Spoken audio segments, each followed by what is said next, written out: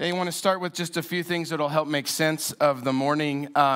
We have some prayer stations set up in different parts of the room this Sunday, and they will be up for the next couple months. We also have a prayer room that literally this room was built around. That prayer room was designed to be the center of our new space, to be a picture of prayer being the center of what we do here at Cornerstone. And we want you to know that's just a place that you can go up and just respond to what God is saying to you as we spend some time discussing different ways to pray over this series.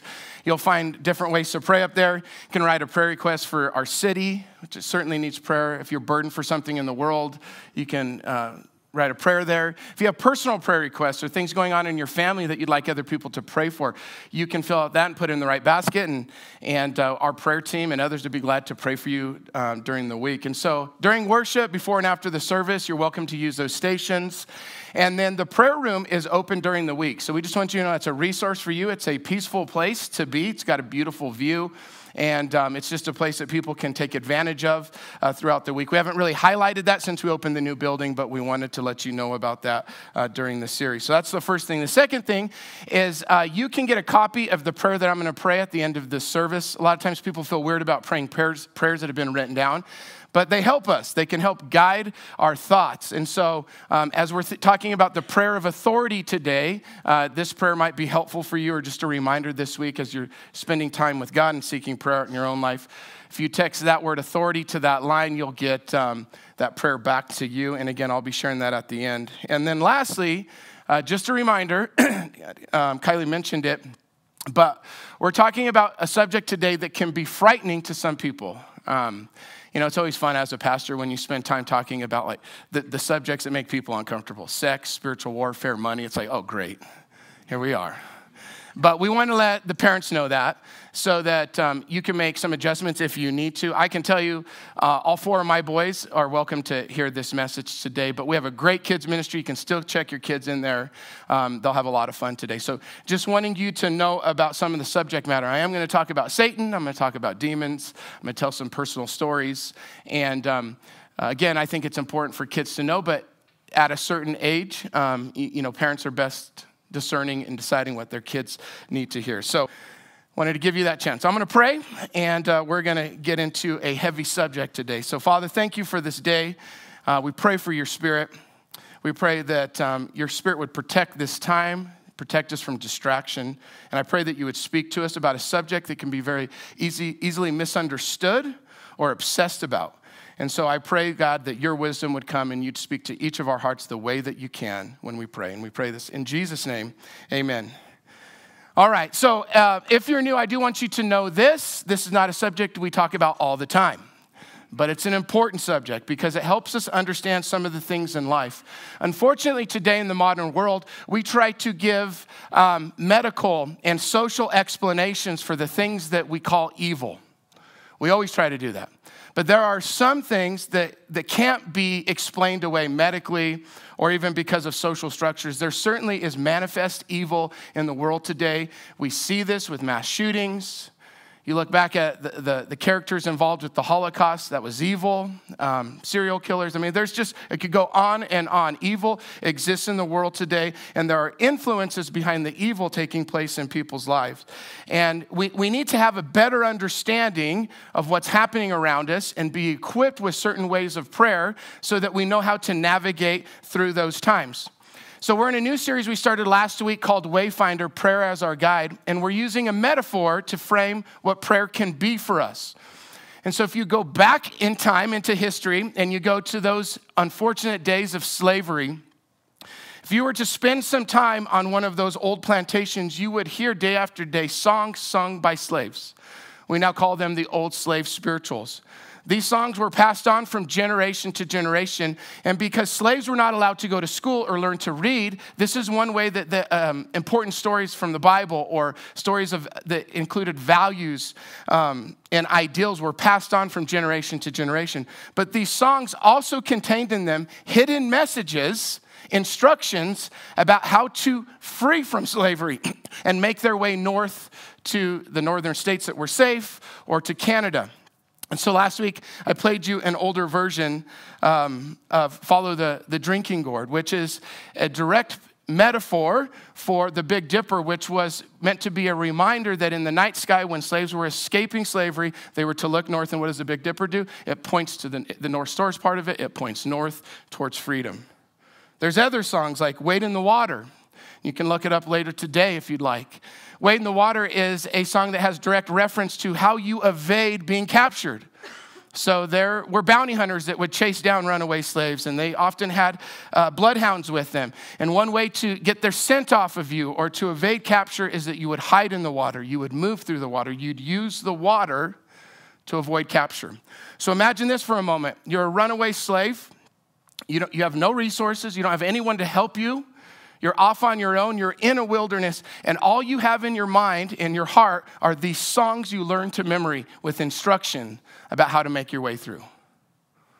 That's all they had. Now, prayer can be like that. There are times in our lives where we face different wildernesses that we don't know how to deal with what's in front of us. Grief is one of those times. Sometimes we have big decisions to make and we just don't know how to make them. Prayer is our way through. And so we're wanting to put some of these prayers to memory so that when the time comes, we can use these and more importantly, God can use these things to guide us towards greater hope and love and truth. Now, one of those wilderness times is when we're in a season of spiritual warfare or a moment where we're facing transcendent evil. So today I want to talk to you about authoritative prayer. And authoritative prayer is calling on the will of the Father, the will of God, to be present on earth. God's good will to be present on earth. There's always a difference. God is working. God's kingdom is invading this earth, but this world is also dark and broken.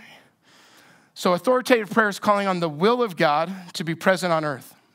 It's a tool that we use that comes from the authority of Jesus. And so we use authority. It's why it's called authoritative prayer. We use the authority of Jesus, the authority of heaven, to make things true here on earth.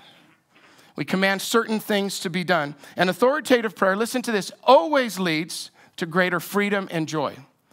Okay, so you need to remember that. That is the result. It leads to freedom in our lives and other people's lives and to greater joy. And it's what we use when we're in spiritual battle. Now, to give us an idea of the scope of authoritative prayer, I want to give you two passages today, and I want to read them both. The first occurs in Mark chapter 9. It's a story where Jesus engages in spiritual warfare and uses authoritative prayer, and he's teaching his disciples. And the second passage occurs in Ephesians chapter 6, where Paul, who's a great teacher, is trying to help people like us understand that there's always more going on than just what we see with our eyes or hear with our ears. All right, so let's go to Mark chapter 9. You can follow along in your Bible, or it'll also be on the screen behind me. Verse 17. By the way, there's an argument taking place between the spiritual leaders, who Jesus will get after here in a moment, as he often did, and his disciples in a crowd. So we're coming on when this crowd's in this discussion. Verse 17. A man in the crowd answered, "Teacher, I brought you my son who is possessed by a spirit that has robbed him of his speech. Whenever it seizes him, it throws him to the ground. He foams at the mouth, gnashes at the teeth, and becomes rigid. I asked your disciples to drive out that spirit, but they could not." "You unbelieving generation," Jesus replied, how long shall I stay with you? How long shall I put up with you? Bring me to the boy." So they brought him. When the spirit saw Jesus, it immediately threw the boy into a convulsion. By the way, did you see that? The spirit recognized Jesus. He fell to the ground and rolled around foaming at the mouth. Jesus asked the boy's father, "How long has this been like this?" "From childhood," he answered. "It has often thrown him into the fire or into water to kill him. But if you can do anything, take pity on us and help us." "If you can," Jesus said, "everything is possible for one who believes." Immediately the boy's father explained, "I do believe, but help me overcome my unbelief," which, by the way, is another great prayer. That's how we all pray, right? Lots of questions, lots of doubts. Verse 25, when Jesus saw that the crowd was running to the scene, he rebuked the impure spirit. "You deaf and mute spirit," he said, "I command you, come out of him and never enter him again." The spirit shrieked and convulsed in him violently and came out. The boy looked so much like a corpse that many thought he was dead, but Jesus took him by the hand and lifted him to his feet, and he stood up. And after Jesus had gone indoors, his disciples asked him privately, "Why couldn't we drive it out?" And he replied, "This kind can only come out by prayer." So what Jesus is saying here is there are some problems in the world that can only be solved spiritually. You need spiritual resources, spiritual power to handle certain things. And I'll admit, this is a very, very strange story, especially for modern Americans. How many of you, however, have traveled to Asia, Africa, South America, to one of those other continents? Raise your hand, okay? I can tell you that if you spend any time there, any significant period of time, you will encounter things like this. It's very present in those cultures. There's different ways that people try to explain why it's not present here in the U.S. I think one of the main reasons is Satan just likes to make people think he doesn't exist. I mean, it's one of his tactics that you don't have an enemy, that we would be distracted in other things. But this is a strange story for us. If we were ever to experience anything like this, it'd be very, very weird. But we have friends in other parts of the world that experience this all the time. A few years ago, I was teaching at a leadership conference in Uganda. We were in rural Uganda. There were hundreds of leaders. It was amazing. I mean, talk about packing a church. They have a balcony at this church, and the entire time I'm just terrified that it's going to cave in because they don't worship the way we do. They're bouncing around, right? They literally lift up their chairs and hold it in the air when they like the song or what the pastor is saying. We've attached the chairs to each other so that you can't do that because we know that it's a rowdy crowd around here. Boulder County people get crazy. But while I was preaching, and by the way, my oldest son, Cole, was with me on that trip, and he was in the room. He's sitting over here to my right. He was about 13 at the time. And in the middle of one of my messages, a woman stood up in the middle of the crowd and began to scream and shriek and came out of the row and started charging the stage. And there were some people there that were ready for this kind of thing, and they grabbed her, and they kind of, as gently as they could, took her out of the building. And Cole looked at me, and he's like, "What the heck is happening?" And I'm thinking, we are not in Lafayette right now, buddy. She was demon-possessed. And what often happens in that church and other churches like that, these people are tormented, and so they go to churches because they hear that there can be some relief that comes through prayer. They want help. And I'm so glad my son saw it that day.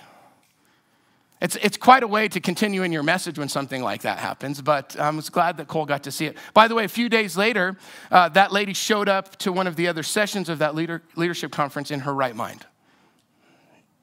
She was cared for by that church. So I just say that, just because we don't experience it all the time doesn't mean it's not real, doesn't mean it didn't happen, doesn't mean that the Bible is so old-fashioned it's using old explanations to describe new, modern things. So these things still take place today. I want you to remember this, though, that Jesus is saying some things only come out in prayer. All right, that's an important phrase we're going to come back to as we end. All right, now let's go to Ephesians chapter 6. So the Apostle Paul understands these things. He lives in the world that Jesus lives in. Paul's probably had encounters with demons before. And Paul is trying to help churches just like ours understand the use of authoritative prayer in spiritual battle. And this is one of those famous passages. I'm not going to spend a ton of time taking you through all the armor of God. We have a series here on our website in the book of Ephesians. We have teaching on this. If you're interested, you can go to it. But I do want to read through it because I want you to see that this is the same battle. Verse 10 says, "Finally, be strong in the Lord and, and in his mighty power. Put on the full armor of God so that you can take your stand against the devil's schemes. For our struggle is not against flesh and blood, but against the rulers, against the authorities, against the powers of this dark world, and against the spiritual forces of evil in the heavenly realms." So what he's not saying here is that there isn't physical evil in the world, but he's saying there's more than that. There's something behind it all. Okay? Therefore, put on the full armor of God so that when the day of evil comes, you may be able to take your stand your ground. And after you have done that, done everything to stand firm then with the belt of truth buckled around your waist, with the breastplate of righteousness in place, with your feet fitted with the readiness that comes from the gospel of peace. In addition to all of this, take up the shield of faith, which you can use to extinguish all the flaming arrows of the evil one. Take the helmet of salvation and the sword of the Spirit, which is the word of God, and pray in the Spirit on all occasions with all kinds of prayers and requests. With this in mind, be alert and always keep on praying for the Lord's people. Pray also for me, for whenever I speak, words may be given to me so that I may fearlessly make known the mystery of the gospel for which I am an ambassador in chains. Pray that I may declare it fearlessly as I should. And so Paul here is using the metaphor of battle and armor to describe what is actually taking place. And he said, hey, there's a battle happening that's not with people, it's not with governments, but there's another battle taking place that's behind many of those things. And look at what his encouragement is, to pray. Use the imagery of the breastplate of righteousness or the sword of truth. This is how we do battle. We use God's truth. We seek God. We use his peace. But he's saying pray. Pray that you might be protected. Pray to protect yourself because you are under attack. Pray in the Spirit on all occasions. Be alert and pray because you have an enemy. Pray for each other because we're all in a battle. And so he's saying the same thing. Learn to pray with authority. Learn to pray with authority when you face these things. And it's a little more subtle, because he's not describing a boy that's demon-possessed or someone charging the stage. He's describing the schemes of Satan to deceive, okay? That's part of the battle, or the lies that we let into our life that we believe. And he said we use authoritative prayer to come against those things. So this is what I'd like to do with the time left. I want to show you three things that are important when you want to pray this way, three things that are needed. The first is we need discernment. The second is we need a resolve to fight and not surrender. And number three, we need to use spiritual authority and understand it for actually our prayers to actually work.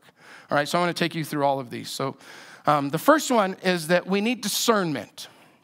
Now, discernment is a word that often gets used in churches, but it's present everywhere in life. It's not just a spiritual gift. Discernment is the ability to see what's really happening, what's really going on. It's the ability to see how some things are connected. Often people use the word prudence to describe discernment, how one thing connects to another, things play out. So good leaders often have a lot of discernment. They're able to see what the real problems are. They're able to see what the real causes behind certain problems are. They don't get distracted by smaller things. They have discernment to know when to act, when not to act. They're really good with timing. Good parents, by the way, have discernment. They're aware of what's happening in their home with each of their kids. They're aware of what's happening with all of the relationships in a home. Because isn't there a lot of relational dynamics taking place if you have more than two people in your home, right? So parents have discernment, it's ability to understand. During World War II, General Eisenhower, in large part, was chosen because of his discernment to be the leader of the Allied armies in their invasion of Europe. He had a deep understanding of the scope of war, what the coordination that was needed to take place, how communication needed to work, all of these things, logistics, communication, geography, weather, all of those things were going to play into a successful invasion on the French beaches, but also a successful invasion of Germany. And so he was chosen because of his discernment. Now, spiritual discernment is the ability to see what's happening around us spiritually. It's the ability to understand the real influences behind certain things and that there are certain players present in the world besides just the people that we're interacting with. Spiritual discernment is like a radio frequency that we tune into to hear what's present, but you need some help to hear it. Or it's, there's different spectrums of light that we can't see unless we put certain lenses on. Do you know that? They're always present. Discernment is the same way in the spiritual realm. It allows us to see what is there. It allows us to see the schemes, the lies. C.S. Lewis, one of the great writers about just about every subject that has to do with Christianity, said this about good and evil. He said, there is no neutral ground in the universe. Every square inch, every split second is claimed by God or counterclaimed by Satan. By the way, all spiritual power comes from one of those two sources. It either comes from God or from Satan. Spiritual power and influences are everywhere. The spiritual realm includes angels and demons, and it certainly includes Satan. We're told in the book of Isaiah that long ago, by the way, Satan and the angels and the demons are all created beings. There was a rebellion that took place. Out of pride and just rebellion against God, Satan and some of the angels came against him. God cast them down, and they've been living and dwelling and active upon the earth ever since. The devil is the wisest, most influential created being in the world besides God. So we have a healthy respect for an intelligence that knows every language. It knows every human pattern. It knows often our history. But we don't tremble because the one that is with us, the one that dwells within us, God, through the Holy Spirit, is greater than the evil that is in this world. Now, one reason modern people get uncomfortable thinking about the notion of Satan and demons is we just don't like the idea of thinking that there's any absolute good in the world, right? So how could there be something that's just absolutely evil and dangerous? Not every medical or social explanation describes everything that happens. You know, I'm really glad that in our country today, the issue of mental health is getting so much attention because it's a real issue. I mean, a lot of times there's a lot going on in people. There's medical things going on. There's spiritual things going on. I'll tell you what, Satan is advantageous. Anytime there's some mental health taking place, he gets in there and he adds to it. And he becomes a power behind those destructive voices. You know, but one of the bummers is that we try to explain everything away medically. And so if you just do the terrible task of reading some of the words from some of these mass shooters of what was taking place inside of them, it sounds like someone's talking to them. Of course, they're hearing voices, but there's an evil influence behind these things. See, Jesus and Paul are trying to help us see that we need to be discerning that there's more going on in the world than just what we can see or hear. But this requires a lot of wisdom because we're not trying to be alarmists or run around obsessed by this reality. We need to proceed with wisdom and caution. So there's lots of wisdom needed. There's lots of different fields that help people.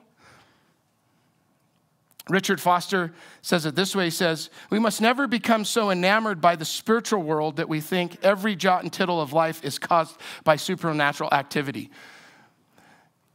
By the way, those people are really, really weird, and they're hard to talk to about your problems.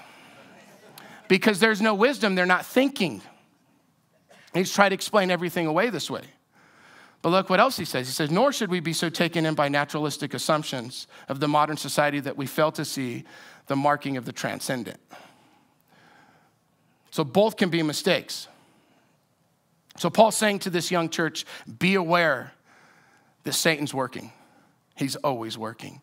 Have discernment. Teach your children to be discerning. Okay, I want to tell you a couple stories about how the discernment of my mother has paid off in my life a couple times. So I was 9 years old, and the way my mom describes it is she noticed after several weeks that I hadn't been sleeping very well. And so she asked me, she said, what's the problem? Like, why are you so disturbed at night? Why is it, are you having a hard time falling asleep or going back to sleep when you wake up? And I can remember this. I can remember at 9 years old being a little embarrassed to say, I think there's something evil in the hallway. And my mom probably thought, well, he's just like every little kid. They're scared of the dark. Which I was, a little bit. But this was different. And so she just said, it's okay, honey. The doors are locked. Mom and Dad are here. It's safe. You're okay. Well, this continued, and so she began to pray for me. And my mom at the time was a new Christian, and she had been to a Bible study with some ladies where they studied this subject, and it just occurred to her, the Spirit was speaking to her, maybe something more is going on at night that Brian is experiencing. And so she asked me some more questions, and I just said, I just have the sense that something is out there and something is bothering me in my room at night. And so my mom did something amazing. Rather than saying, I'm going to stay in your room with you, and I'm going to take care of this, she said, I want you to do this. Said, if you ever experience something evil, I want you to pray. And I want you to pray this way. I want you to ask the Holy Spirit to come in the room, the spirit of peace and love and joy. And then I want you to speak into that darkness and say, I rebuke you or I command you to leave in the name of Jesus. And at the time for a little boy, I'm thinking, you're teaching me some magic spell. Yes, to fight this battle. It's like Harry Potter, right? But it's not like that. It wasn't like that. Because what I was doing is calling on the authority of heaven, the authority of Jesus to come into that room. And so my mom taught me that. A few nights later, I woke up, and I'm not even going to try to describe it to you because it was terrifying, but something was standing in my doorway. And I was glad to finally see it. Because before I just had a sense that something was happening. I thought, God, I'm just scared of everything. But there he was. And I prayed with a trembling voice and asked the Holy Spirit to come into the room. And then I looked right at him and I said, I command you to leave in the name of Jesus. And he left. And he left. And he never came back to my room. But I can tell you that night I never went back to sleep. Because I was a scary little boy. But I'm so glad my mom had the discernment to know that something more was happening in my room, and she taught me how to be discerning and to use the prayer of authority. I command you to leave in the name of Jesus. Now let me tell you another story. This took place just a few months ago. Back in October, I was attending a conference in Portland, and the conference was happening later in the week, and so I was headed out before the conference. I was visiting some other churches and some pastors there because the spiritual environment of Portland is similar to Boulder. So pastors learn from each other in those places. But Elise came with me for the first few days. And so she stayed the first 2 nights with me. And I can just remember, I was aware that something, my spirit was sensitive. Like there's a lot of spiritual influences in this city. I felt a little uneasy the entire time. Well, she flew home on Tuesday, and Tuesday night, the first night I'm in the hotel by myself, I'm woke up in the middle of the night, and there in my room are 2 demons. It sounds crazy to even, me hearing myself even saying these things sounds crazy. But there they were, one on the left in the wall, and the other one up in the corner of the room. And I'm so glad my mom put a prayer in my heart long ago. And I asked the Spirit to fill the room. And I commanded the spirits to leave. And they left. And this time I went back to sleep and slept like a baby. Because I'm not afraid anymore. But it doesn't matter. Because what works is the power of God, the authority of God in those places. So I'm just curious, how many of you have ever had an experience with what we could just call transcendent evil, demon or Satan, just some kind of experience? Raise your hand. Okay, so a lot of the room. I hope the rest of you never do, but it can happen. And so we need discernment to know that there's more going on. Second thing we need is we need a resolve to fight the battle, but specifically we need resolve to fight the correct battle. Ephesians 6:12 says, for our struggle is not against flesh and blood, but against the rulers, against the authorities, against the powers of this dark world, and against the spiritual forces of evil in the heavenly realms. See, we can make 2 mistakes. We can make the mistake of just surrendering, saying this thing doesn't take place, or we can make the mistake of mislabeling the fight and fighting the wrong battle. Now, here's why this is an important point in using spiritual authority. More often than not, the battle taking place around us is much more subtle, okay? It's a hidden battle. It's an insidious battle. It's a battle for our hearts and minds. We're told that Satan is the great deceiver.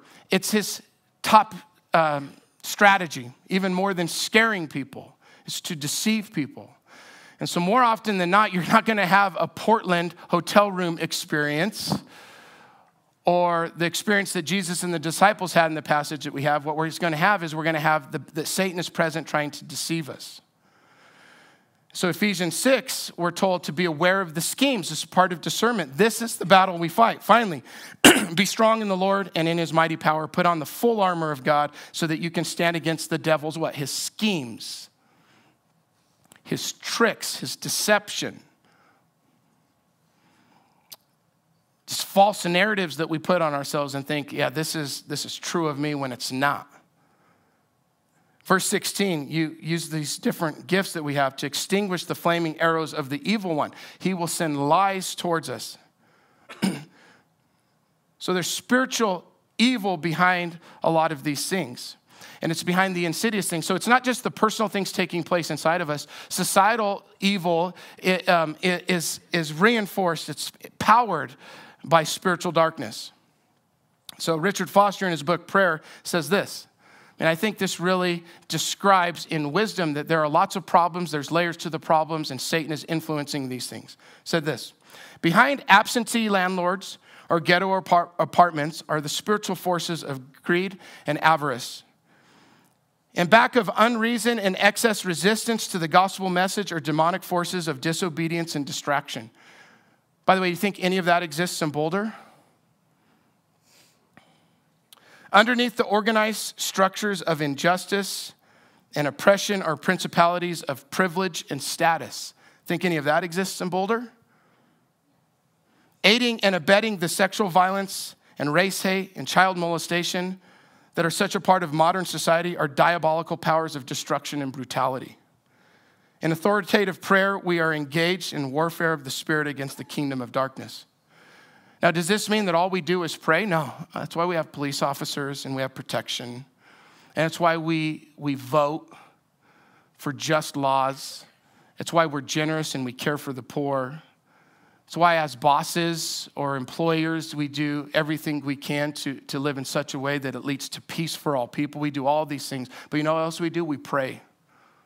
Because there's evil behind those things. Every moment of great reform in this country, every one of them, you can go back and study where people's lives were really changed. Like social change took place in a way that led to peace and God's shalom. There was a spiritual movement of prayer and revival behind it and before it. Every one of them. Because people were praying against these things. Guess what happens when you pray against these things? You get activated to go care for the poor. Or to elect better leaders, or whatever it is. So there's lots of things, all these things that are part of our society, but there's things in our own life that are always influencing us. Every one of us has adopted destructive vows. So we say certain things to ourselves, like I'm not good enough, or no one could ever love me, or I have to perform to be loved. Or here's a vow that's very common today, you can't trust anyone. Okay, these are destructive vows. Spiritual authority is praying against those things as well, breaking them. Those are lies enforced by Satan. John Mark Comer, in his book, Live No Lies, he says, the problem isn't so much that we tell lies, but that we live them. We let them into our bodies, and they sabotage our peace. All around us is a culture. All around us in the culture and deep within our own body are memories and lies. Deceptive ideas that wreak havoc on our emotional health and spiritual well-being, and deceptive ideas about who God is and who we are and what the good life truly is. Certainly true. The Bible also talks about like generational curses. And it's not so much like a curse, like you've been cursed by someone, but there's a reason that children struggle with the things their parents struggle with. There's a reason addiction gets passed on. Satan's advantageous. He gets in the midst of that brokenness and our own struggles and our own insecurities, and he powers it. And those things need broken. And so that's why, like when people just say, hey, I'm just going to pray against this addiction, I'm a little worried because I'm like, hey, you need to be in your 12-step group also. But prayer is part of recovery. Do you know that if you spend time in 12 steps, you're going to learn to pray a lot and pray against things and ask God for help to be reshaped. So there's generational curses we pray against. There's dysfunctional behavior in our own life. One of the most common strongholds that people have today that I've noticed as a pastor is just unforgiveness. So unforgiveness comes naturally. Staying bitter, wanting to get even, just comes naturally for us as people. And we're so, addicted to fairness, and, we all understand this. But Satan is behind unforgiveness, and he's going to keep whispering in your ear saying, oh yeah, don't forgive that person. This isn't really harming you. But really what's happening is there's poison inside that's robbing you of your peace and joy. It's keeping you from living. 2 Corinthians chapter 10, so Paul's teaching again now to a different church. He's trying to help us see this is the battle. For though we live in the world, we do not wage war as the world does. The weapons we fight with are not the weapons of this world. On the contrary, we have divine power to demolish strongholds. We demolish arguments and every pretension that sets itself up against the knowledge of God, and we take captive every thought to make it obedient to Christ. That's a way to describe authoritative prayer. Spiritual power to demolish strongholds. Now, I've told you a few crazy stories. I got a couple more today if we have enough time. I've been a Christian for 32 years, and I probably only have about a dozen stories like that, a dozen of them. I wish I had 0, but I have about a dozen. And when those things have happened, I've prayed this prayer. I've asked God's will to be done. I've spoke with authority into darkness, okay? I prayed that prayer a few times, but I've prayed the prayer of authority thousands of times. But usually I'm praying over lies that I'm thinking, or things that I'm struggling with, or things that other people are struggling with, lies that they're believing. A few years ago, I went through this season where I'm not a jealous person at all, but for about 2 months, I was just jealous. And I can't describe the entire thing, but I just was consumed with jealousy and anger. And I was aware enough to know, like, this is a new thing, and nothing has happened in my life. And God gave me discernment, like something is happening. I'm being attacked in a certain way. And I spent several days, set apart time, and I just asked God to free me from that. And guess what happened? It happened. We're all under attack all the time, but we need to know the battle that we're fighting. And so we use discernment. We have the will to fight the right battle, the battle of lies, the battle in our minds. And then lastly, we just need a good understanding of spiritual authority. And so this is the best way I can describe it, and I've described this way to my boys. There's nothing special about us that makes Satan or demons or darkness listen to us. Nothing. But there's a lot special about God. And Jesus has been filled with all authority, and we're told that he has shared that authority with us. And so in 1 Peter chapter 3, we see of Jesus' authority. He who has gone into heaven and sits at God's right hand with angels, authorities, and power in submission to him. But Jesus was really, really clear to share that authority with us. And so there are a number of passages like Luke chapter 9, you can see it behind me. When Jesus sent out the 12 together, he gave them power and authority to drive out all kinds of demons and cure diseases. He gives us authority. It's the authority of heaven shared with us. Now you have to know that it's being shared with you. If not, we will become prideful and overly confident. The power comes from dependence and trust and staying connected to God. And so authority is passed on to us. And so that's why it's really just so important that you're nurturing your relationship with God, that you're with him, that you're allowing God to speak to you, to speak words of love to you, that you're seeking to obey him. Because it's in that connection, it's in loving union, it's within that relationship that he shares so many things with us. Healing and hope and vision. But you know what else he shares with us? He shares authority with us. He shares authority with us. And so understanding where authority comes from is important. Many years ago now, Gene, Aaron, and I spent some time, by the way, if you're not part of Cornerstone, Gene and Aaron are other pastors here at the church. We were having some interactions with a family that was a part of our community. They had a son that was 17, and he was just going through a lot of things. And it would be accurate to describe some of the things he was going through were mental illness. He had started using drugs, and it had kind of triggered a bunch of things inside of him. He had got off those drugs, but a lot of the negative thoughts and things that were taking place in his mind didn't stop. And so they were at that scary place where he was talking about harming himself, and that it was dark. It was really, really dark. And so we always pray for people. We pray that God would bring healing. We pray that the counseling sessions would work. We pray that the medicines prescribed by the doctors would work. We were encouraging his sobriety, which he was pursuing, but there was still more going on. There was another layer. And so we were aware there was a spiritual layer. And I don't know what came first. I don't know if it was mental illness, the drugs, or the spiritual attack. I don't know what came first. It doesn't matter because they were all there. They're all apart. And so he was desperate enough that he let 3 pastors pray for him. And so he came into the office, and we sat around, and we just assured him, like, hey, buddy, we love you. We're for you. God loves you. We tried to explain some of the things that might be taking place in his life and what we were going to do.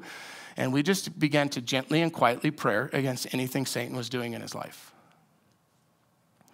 And we prayed against the vows that he may have accepted, the judgments that he has placed on himself, the shame that he had from some of the mistakes that he had made, that Satan was using. We prayed against all of those things. And but more importantly, what we did when we were done praying is we taught him how to pray. We taught him how to do battle in his own mind. When he would hear the voice saying, "You're worthless," that's not God's voice. That's an enemy. We taught him how to pray. And I can tell you that there was some immediate relief, which is always neat to see that God would work in that time. But as the months went on, we would hear from this young man that learning to pray this way was changing his life. And you know what's amazing about that? Not only did God kind of free him, God did free him from some of those negative thoughts, but you know what he gets to carry with him the rest of his life? That God is present, that God loves him, and that prayer works. He gets to carry that message with him the rest of his life, which is an incredible gift. And I know he shared that with many of his own friends. Which hearing that from a friend is much more powerful than hearing it from a pastor at a church. And so what he learned is he learned that he has some authority, and he learned to use it in the right way at the right time. And it has led to just more health in his life. All right, so I want to close today by just asking you a couple questions, and then I want to pray this prayer together. But I want to ask you this. Are there certain things in your life that can only be removed with prayer? Could it be that something is going on in your life? Could be your own personal life or something happening in your family. And you hear the words of Jesus, this kind can only come out in prayer. Or maybe you hear the words of Paul, be alert and pray and continue to pray. All right? Could there be things like that? Could there be certain strongholds that are present in your life, whether it's addiction? And prayer certainly will be part of your recovery. Or could it be those vows that you've spoken over yourself that certainly God does not agree with? Or could it be the judgment spoken by other people? A lot of times the strongholds we have in our life are negative things parents or older people in our past have said to us that maybe they didn't mean to be destructive, but they are. They're labels that are on us. Those are strongholds. Those things can be broken. How about wounds from the past? We have a lot of people here that come to Cornerstone because we have a lot of resources to help people recover emotionally from the wounds from the past. And one of the things that we want people to know is that you are damaged right now, but you are not ruined. And healing is possible. So could there be things that could only come out in prayer? And one Sunday and a prayer is not going to be enough, but this is something that you weave into your conversation with God day after day. You pray with authority the things that you're experiencing around you and the things that you know that are happening inside of you. It's an incredible gift. It's one of those maps that we memorize that helps us get through the wilderness. All right, worship team, you guys can come out. I want to invite you all to stand, and I want to pray this prayer together. Again, this is a prayer that you can receive through our text line, or you can send us an email. We'll be glad to send it to you. There's nothing special about the prayer. What's special is the person that hears it. God hears this prayer, and he's generous, and he cares for us. And so I want to read it. You can just pray it silently as I read along. In the strong name of Jesus Christ, I stand against the world, the flesh, and the devil.